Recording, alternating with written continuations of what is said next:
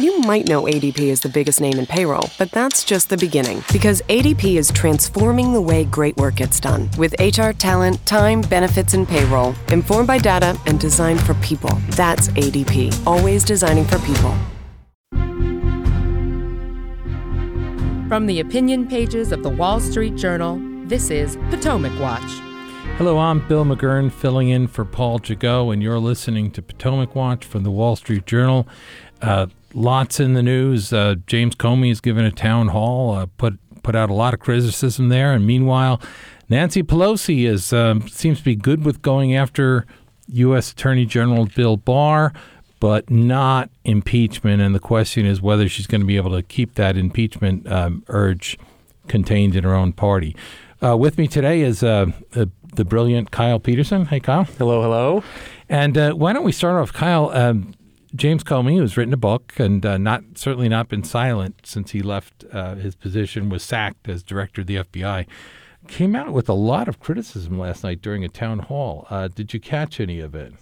Yeah, one of the things that was interesting that he was asked was, do you think the Russians have leverage over President Trump? And he said, I don't know the answer to that. Do you think it's possible? He said, yes. Right, which is an extraordinary claim for a former director of the FBI to make, especially now that we have the Mueller report saying there's no conclusion. Remember, John Brennan, the former CIA chief, was going around saying Trump was a Russian agent. And then when the Mueller report came out, he said, well, I had bad info.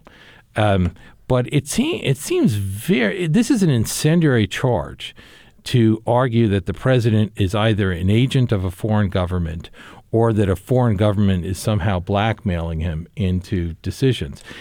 Don't you find that incredible with no proof? From an FBI director. Right, and it's one that it's the difficulty of proving a negative. The Mueller investigation went on for a long time. The list of people that were interviewed, the list of documents that were procured and rifled through is very long. And yet we're still in a situation where Comey is saying it's possible that there's some compromise on the president. You get to a point where it's like, can you prove that there's no such thing as, purple elephants living in Antarctica? Well, I can't really prove that there's not. Well, and he made a lot of charges last night. I believe he said that he thought that the Mueller report revealed clear criminal intent in some of the president's actions, which are otherwise lawful, such as trying to get Don McGahn fired. But, you don't know that. You would think that, as the Attorney General points out, that the case for that criminal intent, in other words, that you're covering up something that would show you to be an agent of the Russians, if that's gone, if that isn't the reason, maybe you're just angry or something. It seems extraordinary for a former director of the FBI to be so publicly antagonistic and really using the credibility of his old office to mount these charges with no proof. Right, and he raised the possibility, I am looking for it in the transcript, I forget if he was asked whether the president should be prosecuted after he leaves office, and he was open to that. He said we need to think about whether that's the kind of thing that we want to do to a former president, but he didn't say one way or another, which, to your point, I think really raises the question of why. I realize he has a book now out in paperback. CNN was quick to note, but why, as a former FBI director, would you get up on a stage and say those kind of things and raise those kind of? Let's dwell on that point for a minute, because one of the arguments critics of the president have made is that Bob Mueller did not decide to bring charges on obstruction because of long-standing Justice Department regulations saying you can't indict a sitting president. But Mr. Comey's right. You can indict one afterward. If it's true that he didn't bring these charges because of that rule, then he really shouldn't be a special counsel, because what are you doing then? If you're saying I'm not going to bring any charges, then you shouldn't take the job. It's meaningless. So a lot of this is it just seems to me people unwilling to give up the central narrative. The interesting thing about the part, does Russia still hold something over his head? James Comey won't give it up after a 2-year counterintelligence investigation that I think, confirms pretty decisively there was no conspiracy and the president didn't do these things. So why would an FBI agent, of all people, former FBI director, be touting this stuff? Well, and that's not the only thing that he won't give up. Right. One of the most interesting parts of it to me, the town hall last night, was he was asked, if looking back at the 2016 election, he intervened while saying that Hillary Clinton had been extremely careless with the email server. He said that it wouldn't be prosecutable. Then, 2 weeks before the election, he sent a letter to Congress saying that they'd found new evidence and were reopening the investigation. Some analysts looking at the polling have suggested that letter was enough to swing the election possibly to President Trump. He was asked last night whether, what would he do differently. He said, quote, "I think I'd likely do it the same way." That's in the CNN transcript. Right, a man who's just not learned his look. A lot of the interesting things about Citizen Comey is, look, when he met with President Trump, he said, "Look, I'm not a weasel. I'm honest and above board in but every action that he seems to have taken with regard to President Trump was weaselly. I mean, including leaking memos that, as far as I understand, contained some of which contained classified information to get a special counsel after he left. He didn't go, I mean, when people talk about the bias in the FBI, the inspector general who investigated the Hillary Clinton email investigation said that every action they took was within their discretion, and he wasn't going to second-guess that to suggest it was done by bias. However, the real claim of bias is to compare how they handled the investigation with Mrs. Clinton emails into the investigation with Trump staff. I mean, they didn't go to him and say, "We have a concern that there might be Russian influence on your campaign." The Hillary team got special deals and so forth. The director was writing her exoneration even before his agents had interviewed them. I mean, it looks pretty weaselly to me. And the defensiveness about it is, I think, what is maybe the most telling. I mean, he said, "We were facing a 500-year flood. We had never been in a situation like this." But if you think looking back 2 years after an inspector general has studied this and said that your behavior was insubordinate and was extraordinary, looking back, if you can't think of a different way you would have approached some of these situations, I think that is just right, and Mr. Comey's telling everyone else has failings. The Deputy Attorney General who said that, Rod Rosenstein, last night he accused him of not having a strong character. Look, we know already that James Baker, the FBI counsel, and Mr. McCabe are under criminal investigation, one for leaks and to the press that were unauthorized and so forth. So we know that those investigations are going on. We know that Congress has made a bunch of referrals of people in DOJ and the FBI. We don't know the names because it's so wrapped up in classified information. And we know Mr. Barr is investigating. And we know that Mr. Horowitz, an Obama appointee who serves as Inspector General, he's investigating as well. So there's a lot that's going, and you have to wonder whether or not they find anything criminal that Mr. Comey did. What kind of shop was he running to have all these people? He admitted last night that Peter Strzok and Lisa Page discredited the Bureau and thought that they deserved strong sanction, and that they got it. I'm not sure just having to leave the FBI is kind of sufficient for the kind of abuses that they're accused of doing. But otherwise, these were his people. I mean, because this FBI investigation was done at the top, this wasn't some, field office in Topeka that was doing it. These were the people right around Director Comey. Right, and I think that gets to the issue here, which is the moral sanctimony that is at play here.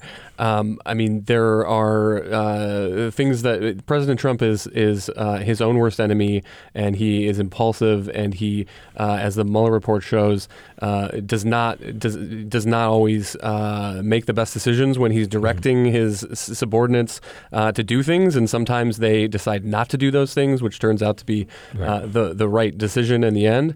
But the fact that you have the FBI director just not recognizing any of the details of what the lack of collusion, nothing in the Mueller report suggested that there was any ties to any Russians that were of any significance at the top of the campaign is just kind of stunning. Right. Okay, you've been listening to the Wall Street Journal's Potomac Watch. I'm Bill McGurn, filling in for Paul Jagot with Kyle Peterson, and we'll be back in a minute. You might know ADP is the biggest name in payroll, but that's just the beginning. Because ADP is transforming the way great work gets done. With HR talent, time, benefits, and payroll. Informed by data and designed for people. That's ADP. Always designing for people.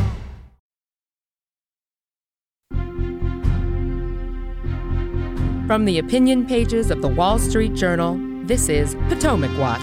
Hello, I'm Bill McGurn, filling in for Paul Jagot today. You're listening to Potomac Watch from the Wall Street Journal with Kyle Peterson. We've been discussing James Comey and the FBI. One last thing, two recent developments this week, Kyle. One is a report in The Hill by John Solomon that a Deputy Assistant Secretary of State interviewed Christopher Steele just a few days, 10 days, I think, before the FISA warrant was sought. And in that interview, he kind of introduced a whole bunch of kind of crazy conspiracy theories. And he also mentioned one of them specific was some hacking operation the Russians were supposedly running out of their consulate in Miami. And the person interviewing him wrote it all down and said, it's worth noting there is no Russian consulate in Miami. So she sent this note to various government officials. The names have been blacked out, so we don't quite know, but a lot of people suspect the FBI had it, which would put a different spin on the FISA report. The FBI has been arguing that you don't have to verify all the information you put forward if you can say that the source who gave it to us is very reliable, right? You also part of what they swear to is they don't know any derogatory information about the informant, in this case, Mr. Steele. But the question is, if they knew this kind of stuff, they already knew that he had been let go by the FBI at some point, that he's being paid at Mrs. Clinton. This is going to, I think Director Comey's name is on that warrant. This may change things in a very unhappy direction for a lot of the FBI and DOJ officials involved. Right, and that's the other shoe that's left to drop here. Right. So the Mueller report is one side, one piece of the story. Another piece of the story is the Steele dossier, how it was created, how it was circulated. Right. There's a Justice Department Inspector General that is going to put out a report on that shortly. I'm not sure if we know when exactly that's coming, but there's going to be a lot of information there that tells another piece of the story that right. And the president has said he's going to declassify all this information at some point. It sounded like he meant June or July. Right. So there's a lot of information there that may not be quite so favorable to Mr. Comey's story here. Right. Okay. We'll leave it there. Let's move over to the other big issue, impeachment. I mean, in some sense, impeachment has been in the air for Democrats since they took back the House in November. And Jerry Nadler, the new House Judiciary Committee chairman, would be the man to run it. And believe me, there's no Democrat who wouldn't like to be the man who impeached Donald Trump. Jerry Nadler's problem is that his speaker, his boss, Nancy Pelosi, doesn't want impeachment proceedings to begin because she calculates that it will be bad for her party, and especially it would risk the majority that she won in 2018 that has made her speaker. Do you think she's right in that it would be bad for Democrats? She said that President Trump is trying to goad them into impeachment. I don't think that's actually true because that's a high-risk strategy for the president. But I think she's trying to put it that way so she can say, don't do what the president wants. But I think she may be right in her calculation that if Democrats took that step, it might not be helpful. Yeah, I do. I agree with you. I do think that Pelosi is trying to play both sides here. And it's very shrewd on her part. I mean, she's trying to placate a resistance wing of the party that wants impeachment at all costs, while also protecting her majority, protecting some of the Democrats who were elected last November from swing districts, from suburban areas. The thing that's interesting here too, is the contempt stuff is playing in this as well. So they're Right. the You mean the recent vote by the Judiciary Committee to hold Attorney General Bill Barr in contempt for refusing to turn over the full document, which means the grand jury information that's prohibited by law from being turned over. Right, and they also may move soon to hold other Trump administration officials in contempt. So Adam Schiff this week is talking about how he wants to consolidate the date when we take up these contempt resolutions. So they're talking about having an omnibus contempt vote where they just hold the officials en masse in contempt. And that, I think, plays to Pelosi's strategy where they're trying to keep the investigations going, keep them going slowly, keep them on simmer. They're trying to say to their kids who are clamoring to go to Disney World, we're not going to Disney World, but here's $10. Go down to the parish carnival or something, and ride in the Ferris wheel. Is that going to be enough? I think it will be enough. I mean, from Pelosi's standpoint, I think she's right. I mean, you get to a point where impeachment is always a political decision. It's a political animal. You get to a point where the first Democratic presidential debate for 2020, the 2020 election, is coming in June. So we are weeks away from the presidential election, the primary getting into full swing. I think that you are going to have a hard time selling to the public the idea that, in the next 8 months, 10 months, we're going to impeach the president right before the election. Well, yeah, let's put some numbers on that. I believe there's a recent poll, I think it's from the Washington Post, showing 58% of the public against impeachment and only 28 or 29 for impeachment. So clearly the public appetite isn't there yet. And more significantly, probably for the Democrats, is that polls of independents show that they're opposed almost 2-1. A lot of them don't like Donald Trump, but they don't necessarily want impeachment. And here's Nancy Pelosi's dilemma. There's a Bloomberg story about the House majority, the Democrat majority. It says there's 31 Democrats in districts that Donald Trump won, and about 20 of them, I think, came in the last election where they took seats away from Republicans. So by definition, not strong Democratic seats, more purpley and previous red seats. And they came in not by attacking Donald Trump. And so the question is, if she goes down this route, she really does risk her majority, doesn't she? I think so. And it's interesting if you look at the breakdown of the presidential candidates, where they stand on this. So the three that have come out most forcefully for moving toward impeachment, Elizabeth Warren, Kamala Harris, and Beto O'Rourke, are all sort of on the left-leaning progressive side of the party. They're trying to activate the base, get their polling up as we go into these first debates. Whereas the more moderate candidates, Joe Biden has not, as far as I've seen, come out and make any forceful statement that we need to impeach the president, which seems to suggest that he has taken the temperature of the center of the party, and he wants to keep it open as we go into the 2020. Well, a couple of things about those seats. You're right. I think a lot of these people that hold those seats are very scared that the activists, the AOC wing, may be pushing them to more extreme positions. And most of them campaigned on being reasonable, moderate people, right? They campaigned on health care and so forth, not on Trump. I'll give you two examples. One is Connor Lamb. Do you remember when he won the special election about a year ago in Pennsylvania, won from a Republican? I think he's a veteran. And he was supposed to be more moderate. Well, one of the papers in Pennsylvania was asking Pennsylvania congressmen where they stood on impeachment. He didn't get back to them. Same in my district. Actually, it's your district. You live in the same town in New Jersey. Mikey Sherrill, I believe an Annapolis grad, campaigned as a mod, didn't really campaign against Donald Trump, took a seat that had been Republican for generations, Rodney Frelinghuysen, before that his father, another Frelinghuysen. And she, too, was asked, I believe, by the Star-Ledger where she stands on impeachment, and she hasn't declared yet. So I think a lot of these people are a little nervous because they came in touting more moderate credentials.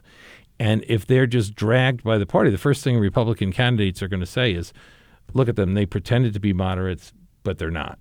And from Pelosi's standpoint, I mean, her goal, her job is to keep the House majority. Right. And she knows that majorities are won in the center. They're not won at the extreme left or the extreme right.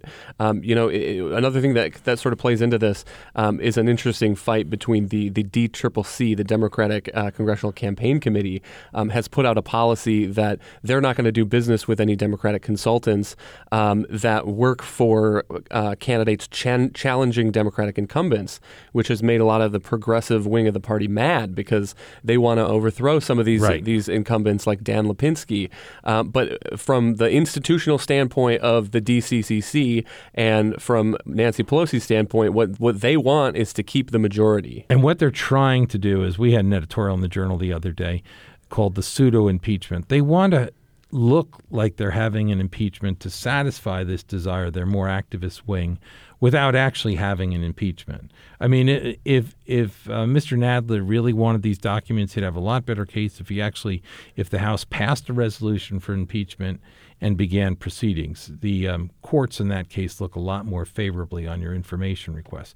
But they're not doing it. And the question is, can Mrs. Pelosi stick to her strategy? Because she's encouraging these people with the Bill Barr. Will they be satisfied with a contempt finding against Bill Barr, maybe an impeachment against Bill Barr? There's a lot of pressure, and it's not just the AOC wing. It's big donors like Tom Steyer who are underwriting ads for impeachment around the country. And, of course, it's the press egging them on. So the question is whether Nancy Pelosi can really keep her grip. And one of the dangers that she has is people like AOC, who are, more to the left, they're not interested in the traditional things that she has to offer, like a good committee position and so forth. I think they're interested in going on Twitter and declaring their statements, and they're interested in some kind of ideological purity, as you were kind of alluding to. So this is going to be a real test of Nancy Pelosi, whether she really has it all together.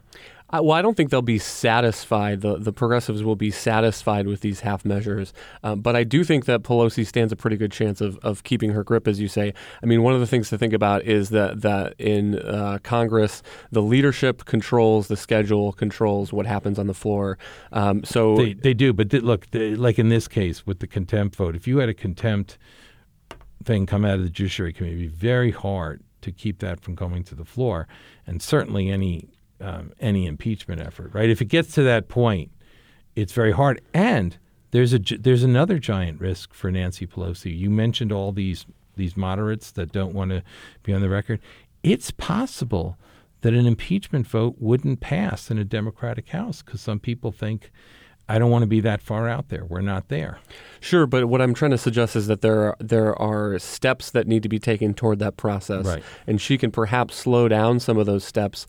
Right. I mean, the closer you get to November 2020, the less likely it seems that the more difficult impeaching becomes, because the more it looks like a political opportunism. And so if she doesn't want to do that, what she can do is with each of these steps just slow it down a little bit. There's a contempt vote, and then there's hearing on that perhaps, and then there's a House vote, and then there's. But they've gone very quickly. For example, they've gone very quickly to contempt.